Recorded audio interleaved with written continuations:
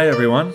In today's recording, Claire and I will chat about another of our favorite novels, Snow Country by Yasunari Kawabata.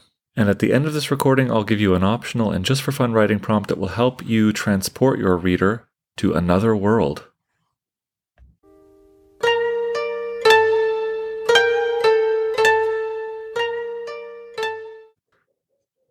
The quote of the day comes from Kawabata's Nobel Prize lecture, which he titled, Japan, the Beautiful and Myself.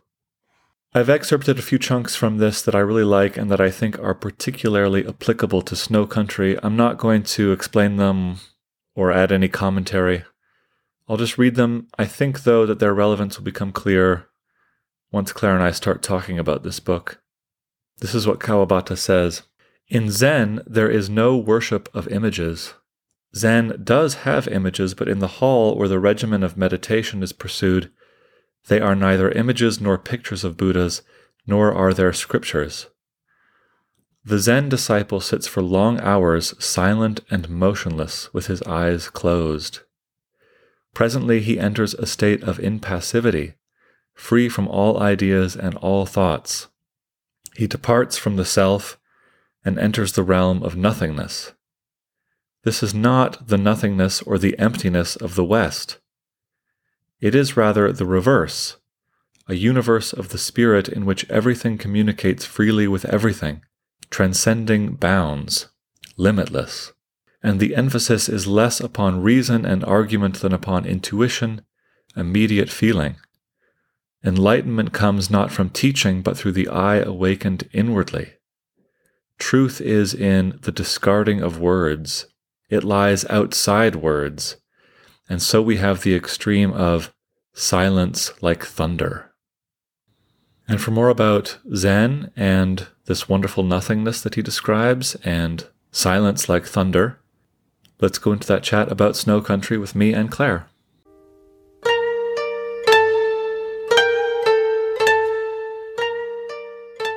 So, here we are again. What's new? This is the witty banter segment. Be witty. Okay. I'll be witty now. There's nothing new in my life besides that I love winter, and I love early winter morning runs. Yeah, that's part of why we're reading Snow Country, I guess. Yes, because there's nothing greater than that really dark, bluish purple sky, and there was a full moon. It was pretty amazing. Why on earth are you running? I don't know. I tried it once, and the child in me shouted for joy. That's how you treat your inner child, forcing her to go run? No, I was just interacting with nature and not just looking at it. Can't you lie down in the grass? Yeah. What else is new? Thanksgiving break is over, thank goodness. Children are at school. Yes. Which is always good. Moods are high. It's just our son is he wants the world, literally. He asks us stuff like, I want to go to the real world. He told me the other day, I only like impossible things. Yeah. I've spent many hours this week trying to save his turtle's life. Going to turtle doctors, getting turtle medicine, getting turtle x-rays. Spent the other portion of my very limited free time trying to force feed, not literally, mice and rats to his ball python, who for some reason has stopped eating. Yeah, which is apparently semi-normal, but I have read that they go it's from November to like something, I don't know, March. It's common for them to stop eating or to go long stretches. Just keep trying. So while you've been out there howling to the moon, connecting with your inner child through the Snow Country, I've been thinking about the snake. I've been trying to keep reptiles alive. You generally have an anxiety I'm about worried. People not eating enough. I'm worried about that snake. It's got to eat. It's got to eat. It's a young snake. It's already been almost 3 weeks. Keep trying. What can you do but keep trying? And on that note, why are we talking about more books that have nothing to do with classes I'm teaching?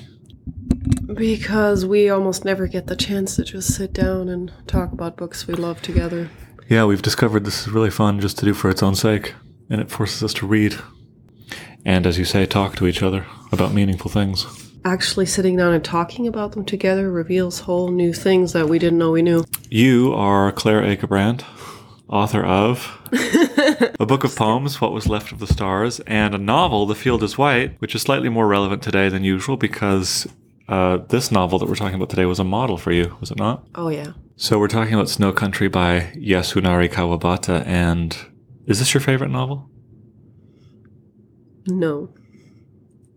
You really had to think about it, though, right? It almost is. Yeah. Or it was for a long time. It would be definitely in the top 20 for sure. Well, 20 is a lot. I thought it was like in the top 3. Top 10, probably. Top 9? I don't like to make commitments. Top 9.5? You've read all of Kawabata's novels, haven't you? Yeah.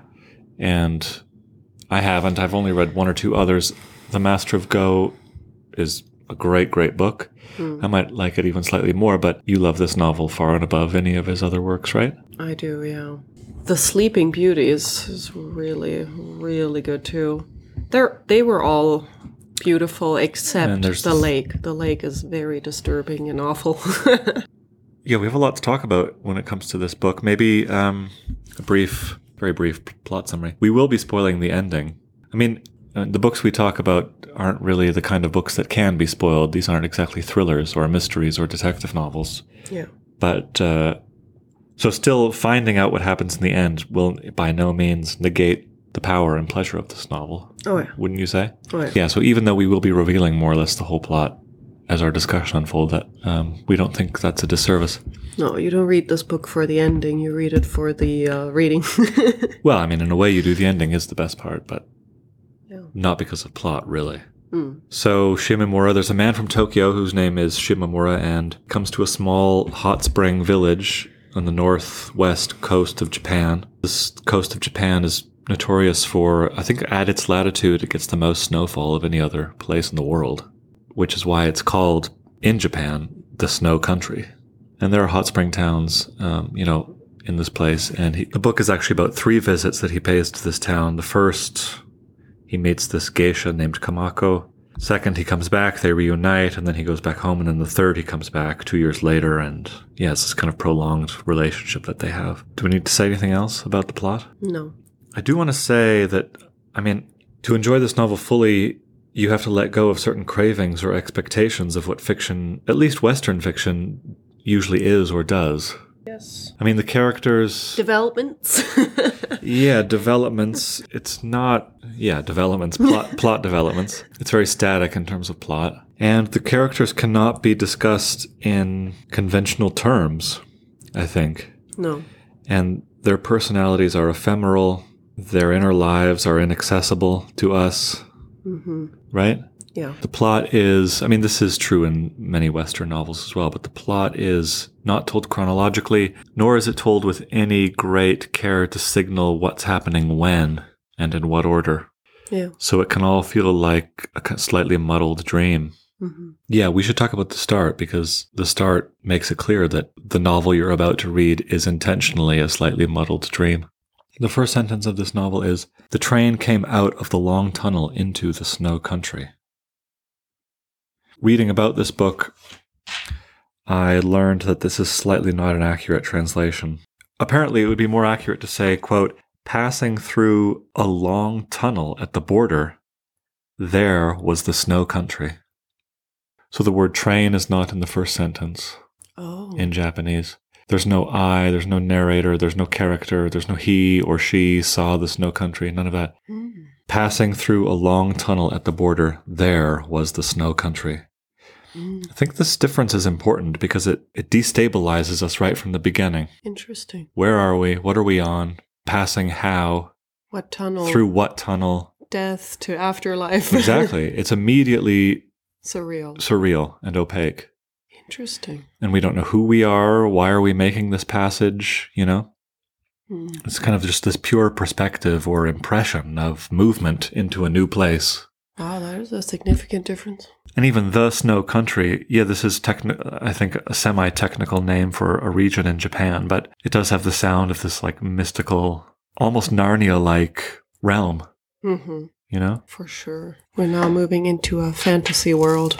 I know how much you love the first train scene, so what else about the first train scene signals that this is a semi-fantasy world? He's sitting there, and there's a woman he's watching, a younger woman, taking care of a man who's sick. He can see her reflection in his window, and at some point the evening sun is right in her face, and she becomes superimposed onto the landscape. It's this really beautiful, extremely surreal moment where a human becomes one with nature. It's literal, but it feels very surreal. It's even slightly more layered than that, because initially he's looking at the window and it's covered with steam, and then he makes one line through the steam with his finger, and in that line he can see her eyes. Oh, right. Remember? So he's seeing her through the reflection of the window. After he's cleared the steam away, he's only seeing a part of her face. Yeah, so the beginning train scene signals that we are entering a world that is phantasmal and subjective, and that reality cannot be accessed. I think that's a clear implication, that reality, the real world, whatever is the real world, cannot be accessed. And instead we're entering a novel that is like a hall of mirrors. Mm-hmm. And these mirrors are mirrors of perspective or subjectivity or individual dreams or wishes or desires that, in no way bear factual relationship to how these people really are. It says, too, that his heart aches at the inexpressible beauty of it as he's watching the woman specifically melt into the landscape. And I think that becomes really significant for the rest of the novel, where people do seem to be a part of the landscape. I'm thinking specifically of this other woman that he already has a relationship with, sort of. He often is surprised by the coldness of her hair. He even says, "I've never felt such cold hair." At some point, he describes it as a wet, cold stone, her black hair. And that's another one of those instances where nature and humanity become one. She becomes part of the landscape. She's cold as the Snow Country. So here are some passages where this happens in that initial train journey. The mountain sky still carried traces of evening red. Individual shapes were clear far into the distance, but the monotonous mountain landscape, undistinguished from mile after mile, seemed all the more undistinguished for having lost its last traces of color. There was nothing in it to catch the eye, and it seemed to flow along in a wide, unformed emotion. That was, of course, because the girl's face was floating over it. Cut off by the face, the evening landscape moved steadily by around its outlines.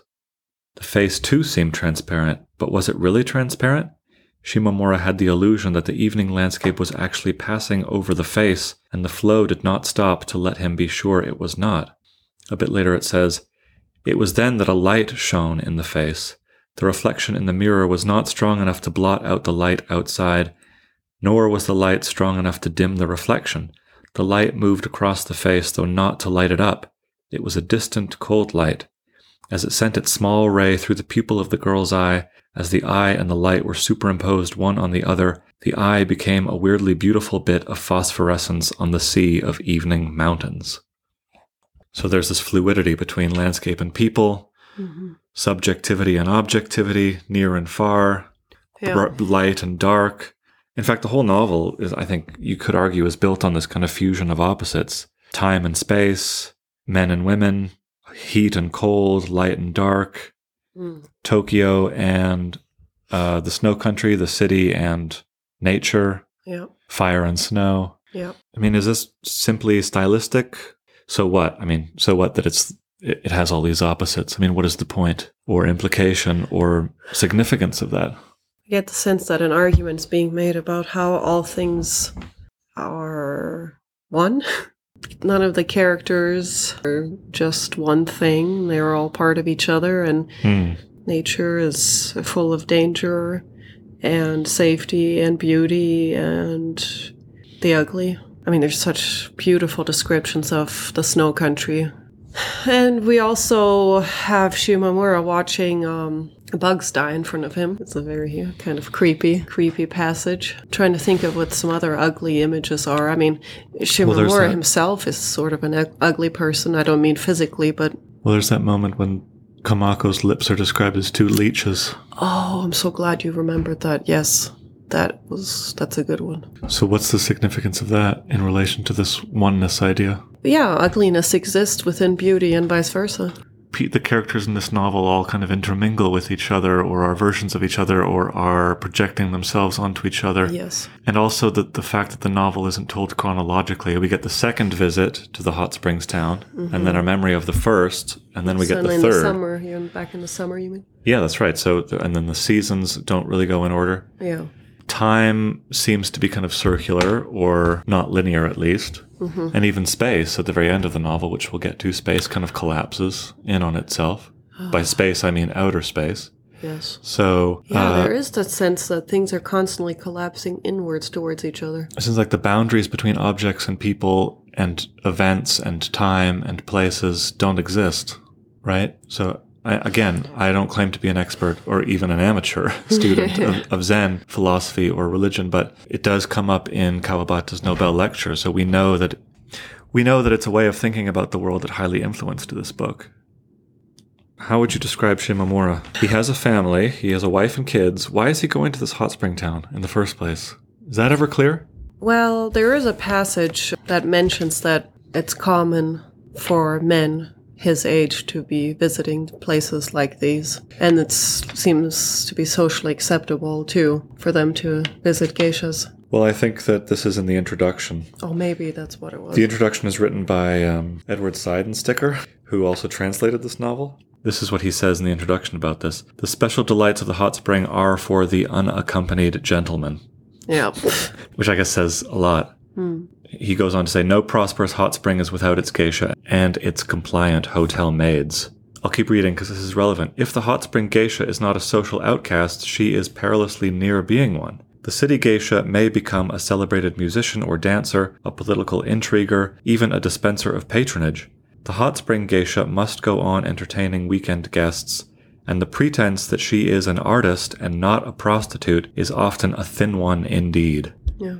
So he's going to this hot spring town for whatever reasons unaccompanied gentlemen go to such hot spring towns in the snow country of Japan. Yeah. She's not officially a prostitute, but she's not exactly an artist either. How would you describe her? Well, one of the women in the book does say that she's quite good at playing the, what is it called again? The samisen, or just the stringed instrument, you mean? Yeah. Yeah. And she sings for Shimamura, and it sounds beautiful. I mean, she does seem to be talented.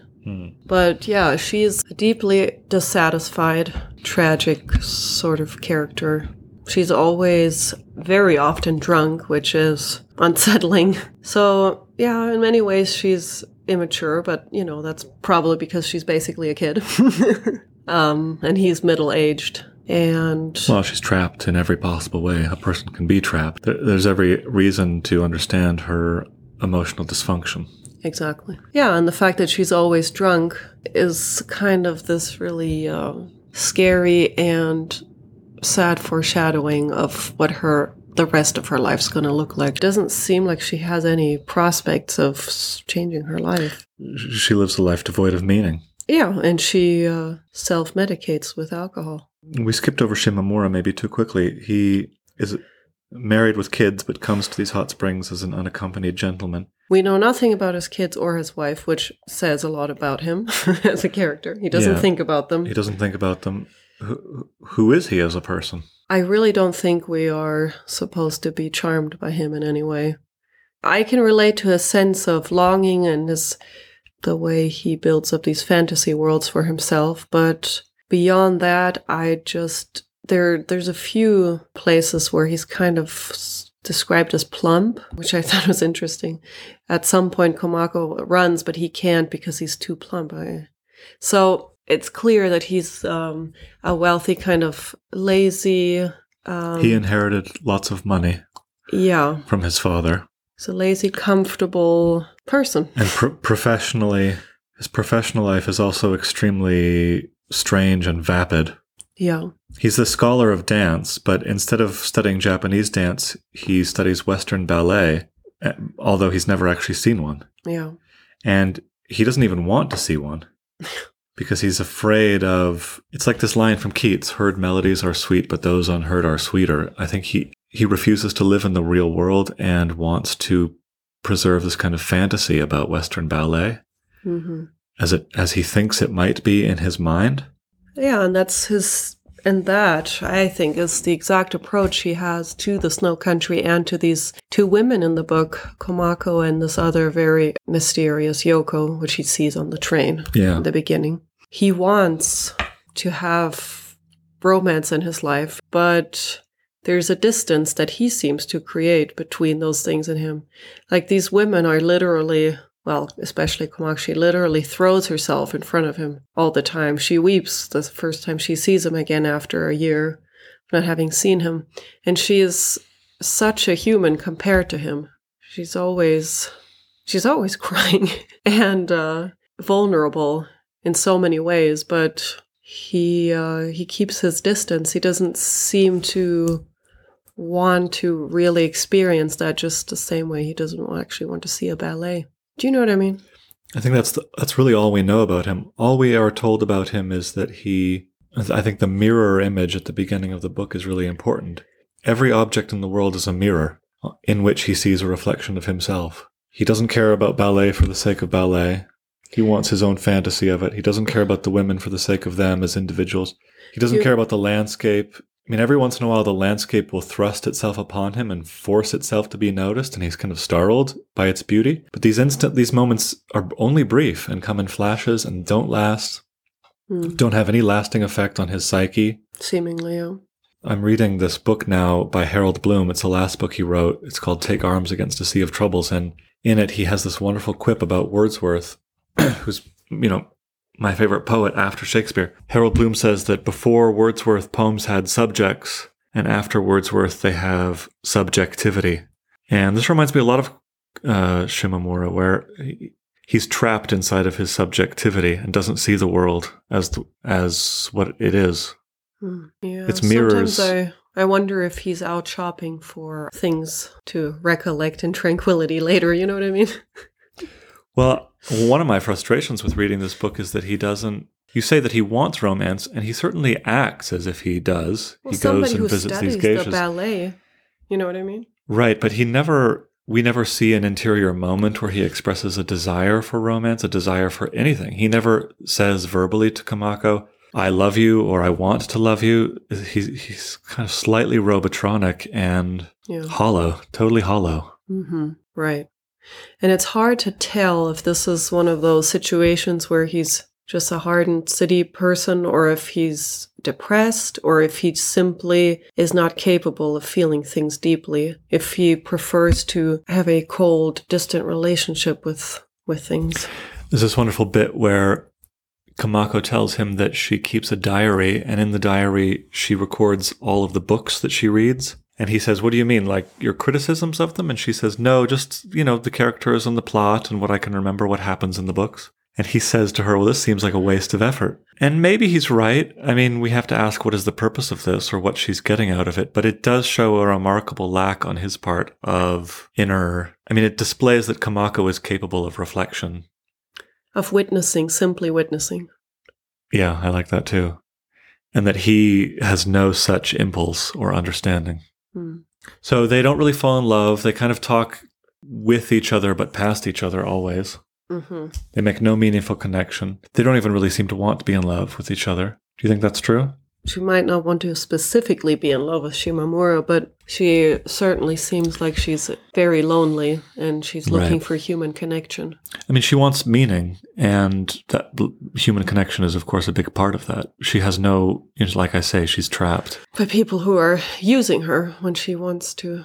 Well, yeah, this is a kind of indentured servitude. And so she wants freedom and escape and meaning. Love is a part of that, but she doesn't want Shimomura in particular. There's nothing about him that appeals to her, is there? We don't know.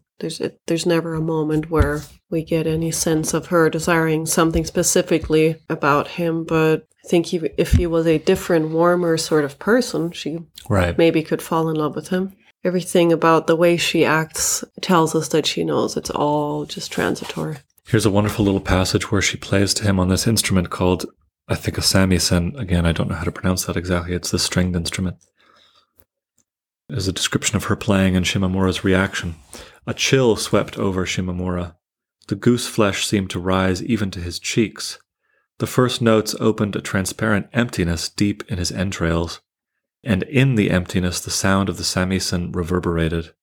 He was startled, or better, he fell back as under a well-aimed blow, taken with a feeling almost of reverence, washed by waves of remorse, defenseless, quite deprived of strength. There was nothing for him to do but give himself up to the current, to the pleasure of being swept off wherever Kamako would take him. She was a mountain geisha, not yet 20, and she could hardly be as good as all that, he told himself. And in spite of the fact that she was in a small room, was she not slamming away at the instrument as though she were on the stage?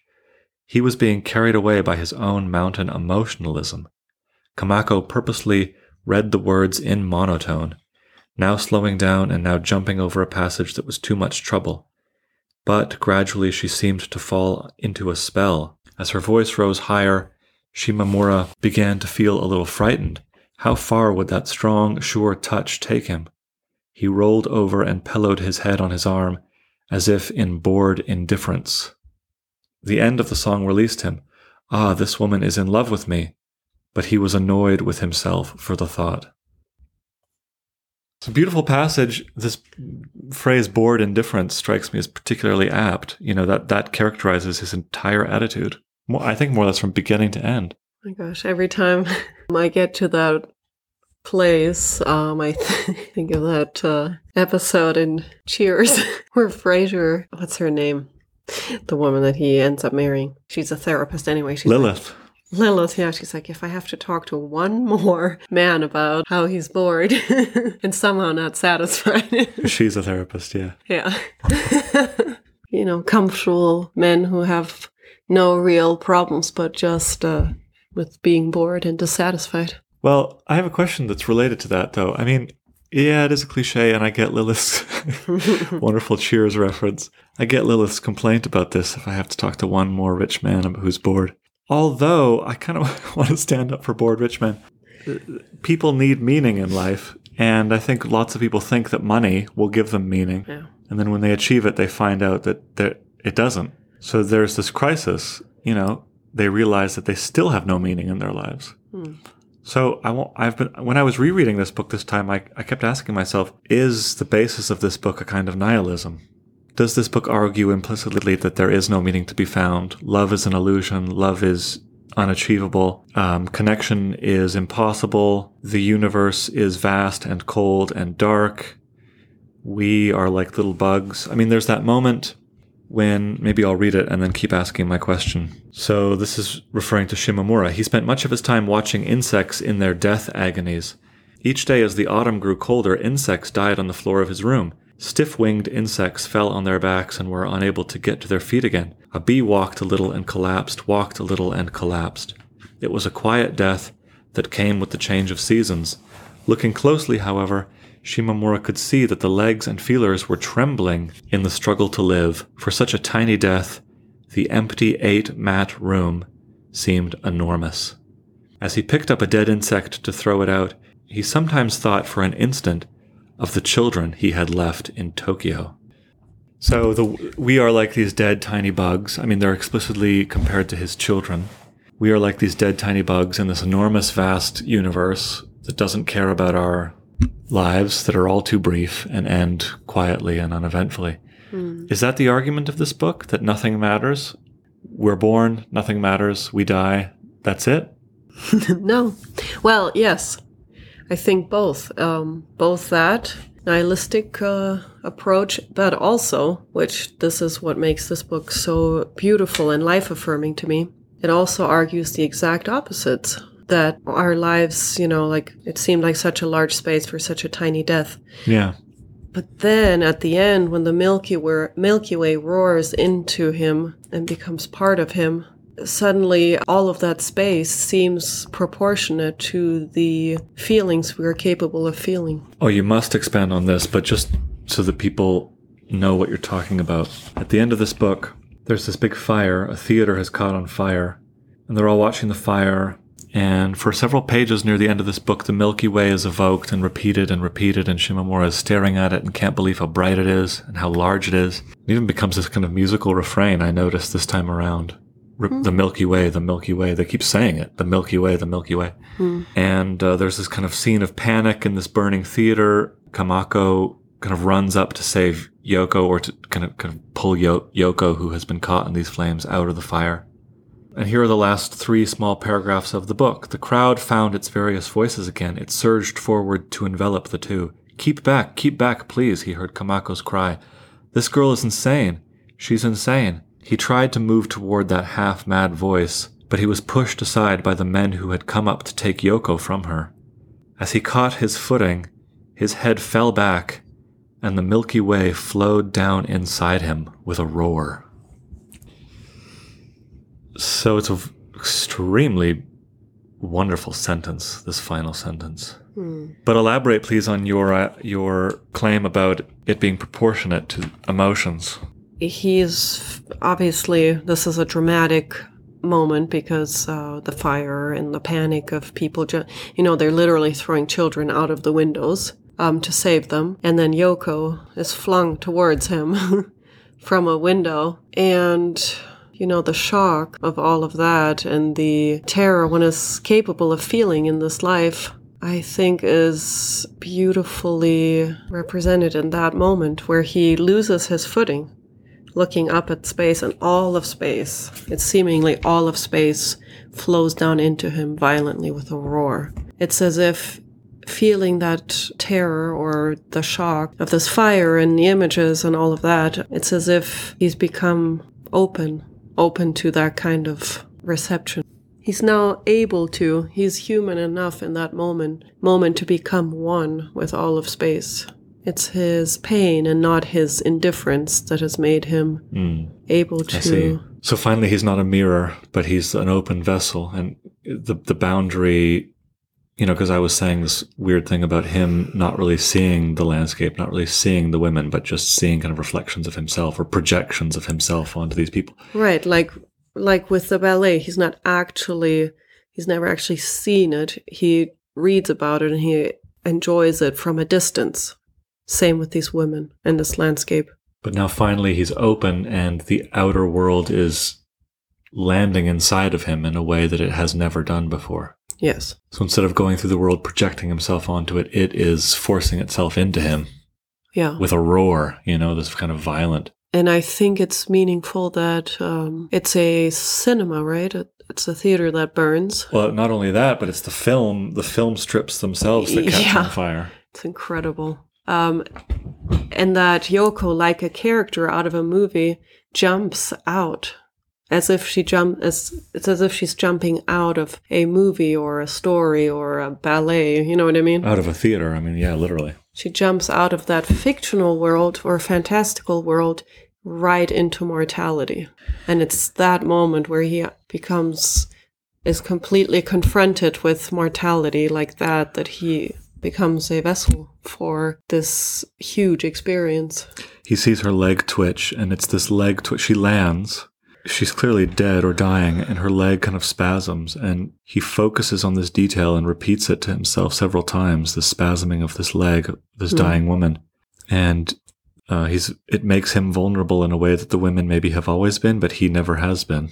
It rends him in a way. And finally, the vast beauty, but terror of space, literally, floods him. And I'm not quite sure why, but to me it seems like this hugely redemptive moment. I view this as an extremely positive / glorious experience. Yeah, I don't think it's fear or terror necessarily. Well, it must be terror. I mean, it enters him with a roar. But not necessarily bad terror. I mean, I'm actually the more I think about it, the more I'm surprised at how many similarities there are between this book and, say, the Romantic poets in English, whom I love, Wordsworth in particular. Like, sublime beauty is terrible in its vastness and its ability to crush us. I mean, that's one thing that attracts it to us, attracts us to it. Wordsworth has this wonderful, I'm not going to say belief, but reverence for the human mind. I mean, for example, at the end of the prelude, Wordsworth is talking to Coleridge, and he says to Coleridge that it's the job of poets instruct them, their readers, instruct them how the mind of man becomes 1,000 times more beautiful than the earth on which he dwells, above this frame of things, in beauty exalted as it is itself of substance and of fabric more divine. So I love your comment about the cosmos is commensurate, or human emotions, the human mind, the human psyche is commensurate with the vastness of the cosmos, can actually contain the vastness of the cosmos. Yeah. Is as vast, our interiority is as large as space. Yeah. You see this as redemptive, so you think that Snow Country 2, if there was a sequel to this book, Shimamura would have learned something? You think there's a kind of signal of moral progress, evolved character, something good that is lasting happens to him, you think? That's hard to say. We have these huge but also not long-lasting conversions. That's right. Which is tragic in and of itself, right? But I don't know. I would like to think that maybe has become more aware of the actual lives of these women that he kind of toys with and that he uses. Maybe his eyes are slightly more opened. I don't know. I don't think he's going to stop coming to these places, to help his boredom. But maybe if nothing else, maybe the distance between him and reality has been shortened. Which is not nothing. Right. He's coming from a very, very, very deep ennui. I mean, maybe that is the closest that you and I could come to understanding this idea of nothingness and Zen. I mean, I kind of want to read. Maybe this experience, if nothing else, plants a seed. And I think a lot over a lifetime of experiences like this, where we feel sudden extreme connections with nature or with other people, they add up, and then you sort of reach a point maybe where it's impossible to deny the meaning of life, or it's impossible to say that life has no meaning because you have this collection of moments where you were proven otherwise. So what is the meaning of life according to Snow Country? If you could quickly give us an answer. I think to be in the moment, to experience firsthand, not secondhand. To be open. Yes. To be so open that the Milky Way can fall into you. We mean by this, we're speaking slightly metaphorically, but what you mean, I think, please correct me, of course, is to be so, you must let go of your own subjective prison. We all live in a prison of subjectivity. And Shimamura begins the novel, he spends most of the time, maybe all of the time, except for the very last sentence, trapped in this prison of subjectivity. Mm-hmm. He doesn't think about his kids, except he remembers them when he's looking at dead bugs. Mm. He doesn't see these women as people. The landscape is mostly invisible to him, except in brief flashes. And I like when you talked about the mirrors. It reminds me of a passage in Proust where Marcel says that Albertine, or actually he says that sometimes people become mirrors to us of the things we want or desire. So we don't even see them at all. Right. We just see the things we want. And I think that's Shimamura. So the meaning of life, according to this novel, is to let go of subjectivity. To see things as they are. To see the Milky Way as it is, to see humans as they are, to see mountains as they are. This requires a kind of erasure of the self. Mm. Right? Doesn't it? Yeah. An erasure of the self. So instead of thinking, how does this affect me? What do I want? What can I get out of this? How is everything in relation to me? Mm-hmm. Kind of Emerson's transparent eyeball. You simply allow yourself to see. And you are this kind of open force that things can pass through at will. Right. And that takes some work. It takes some self-awareness, and it takes practice, I think, to stand next to, for example, your desire of something and to be able to say, I'm over here, and that's a thing Right. that I want, to even see that. That desire is separate from you, or separable. Yeah. That you're not actually, you can escape the prison of the self if you want to. Right.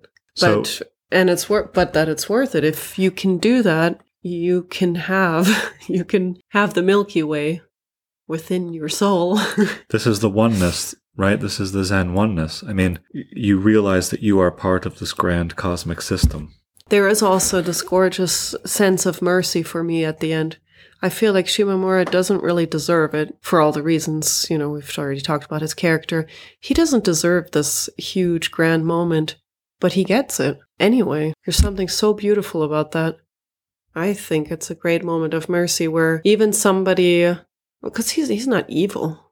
He's just not likable, and he's selfish, and lazy mentally, I think, for the reasons we mentioned, and not open. But we can sometimes be shaken out of our sleep. We can sometimes be overcome by beauty, and I love those moments. I mean, I've had moments like that in nature that I didn't really feel like I deserved. Maybe I thought I was in my thoughts too much. Sometimes, when we go through things, we can only see our own pain. We're so self-absorbed. Right. We might dislike Shimamura a little bit extra because it took the death of Yoko for him to see this. But I like what you say about this is accessible to everyone, and there is a kind of mercy. I think a reader could read this book, and I have had this attitude towards this book in the past, where this character is so bored and so indifferent to everything around him, incapable of falling in love, detached from his family. He finds no meaning, nothing matters to him, nothing that the other characters want they can achieve. We're all small dying bugs in this vast empty space. I've often wondered if this is a nihilistic book.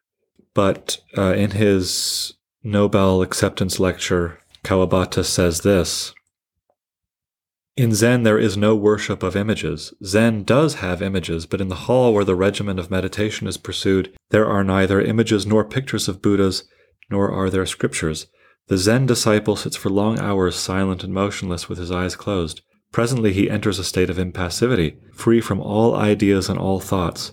He departs from the self and enters the realm of nothingness. This is not the nothingness or the emptiness of the West. It is rather the reverse, a universe of the spirit in which everything communicates freely with everything, transcending bounds, limitless, and the emphasis is less upon reason and argument than upon intuition, immediate feeling. Enlightenment comes not from teaching, but through the eye awakened inwardly. Truth is in the discarding of words. It lies outside words, and so we have the extreme of silence like thunder. So he knows, he's very aware that this could appear to a Western reader like nihilism. So he emphasizes that it's not, it's rather the opposite. It's the connection with an everything, the one everything of the universe, right? The eye awakened inward, is that what he said? I love that. The eye awakened inwardly. And when you awaken your eye inwardly, what should you see there? Well, the Milky Way, transcending bounds. There's no difference between you and the Milky Way. And that is the least lonely sentiment I can think of. And that's why, to me, this is not a nihilistic book at all. Sounds like a good place to end.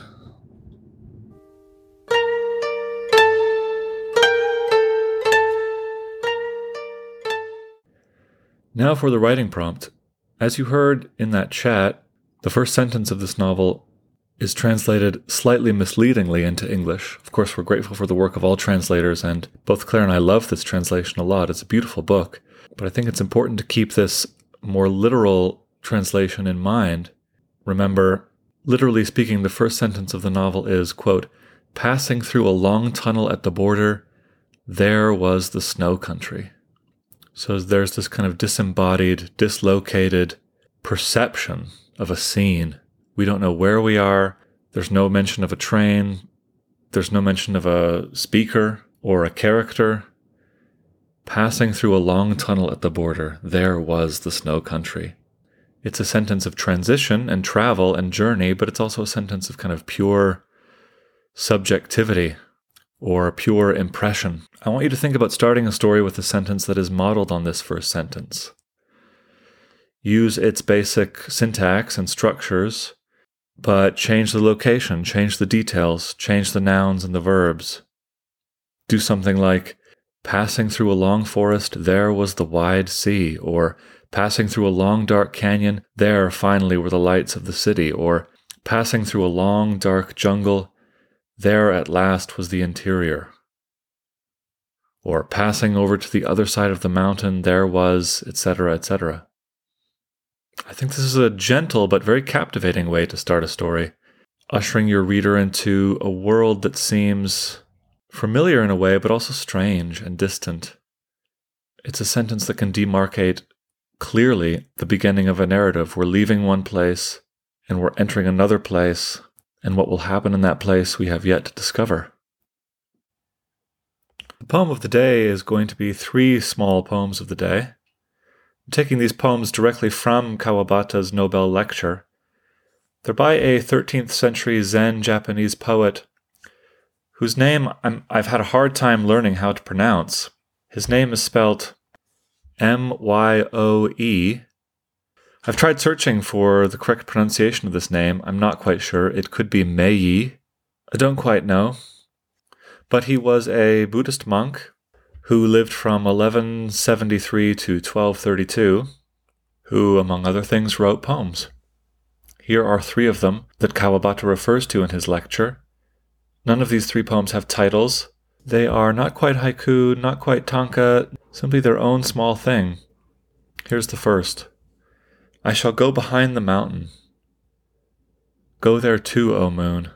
Night after night we shall keep each other company. Here's another.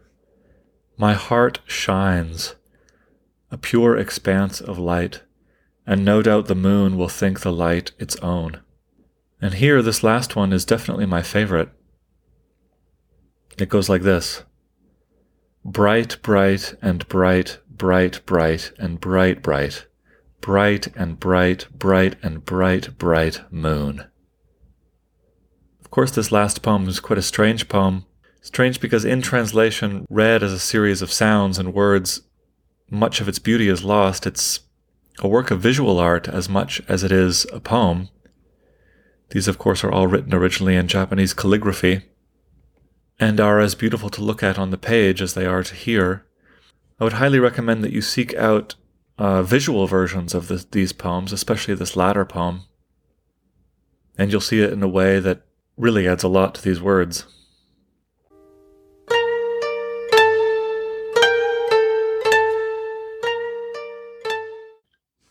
That's it for now. Don't know when or what or if there will be a recording now for the next few weeks. There might be, depending on whether or not Claire and I can carve out much time for reading. We hope so. But our new semester is coming up, new courses, new books, which I'm all really excited about. In the meantime, keep writing and keep reading.